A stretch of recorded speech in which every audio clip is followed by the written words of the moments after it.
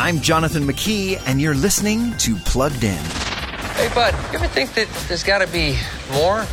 More than what? The stuff we do day after day. In the new movie Free Guy, now in theaters, we meet a dude in an online video game named Guy. And he's a nice guy because he has to be. That's the way he was programmed. But Guy wants more in his life. He wants love and purpose. And when he meets a player's character known as Molotov Girl, it seems his digital dreams just might come true. Free Guy has some interesting things to say about kindness and free will, but profanity, violence, and innuendo push this movie to the edge of PG-13 territory. So we're giving Free Guy a 2 out of 5 for family friendliness. Read the full review at pluggedin.com/radio and be sure to follow us on Facebook and Instagram. I'm Jonathan McKee for Focus on the Family's Plugged In Movie Review.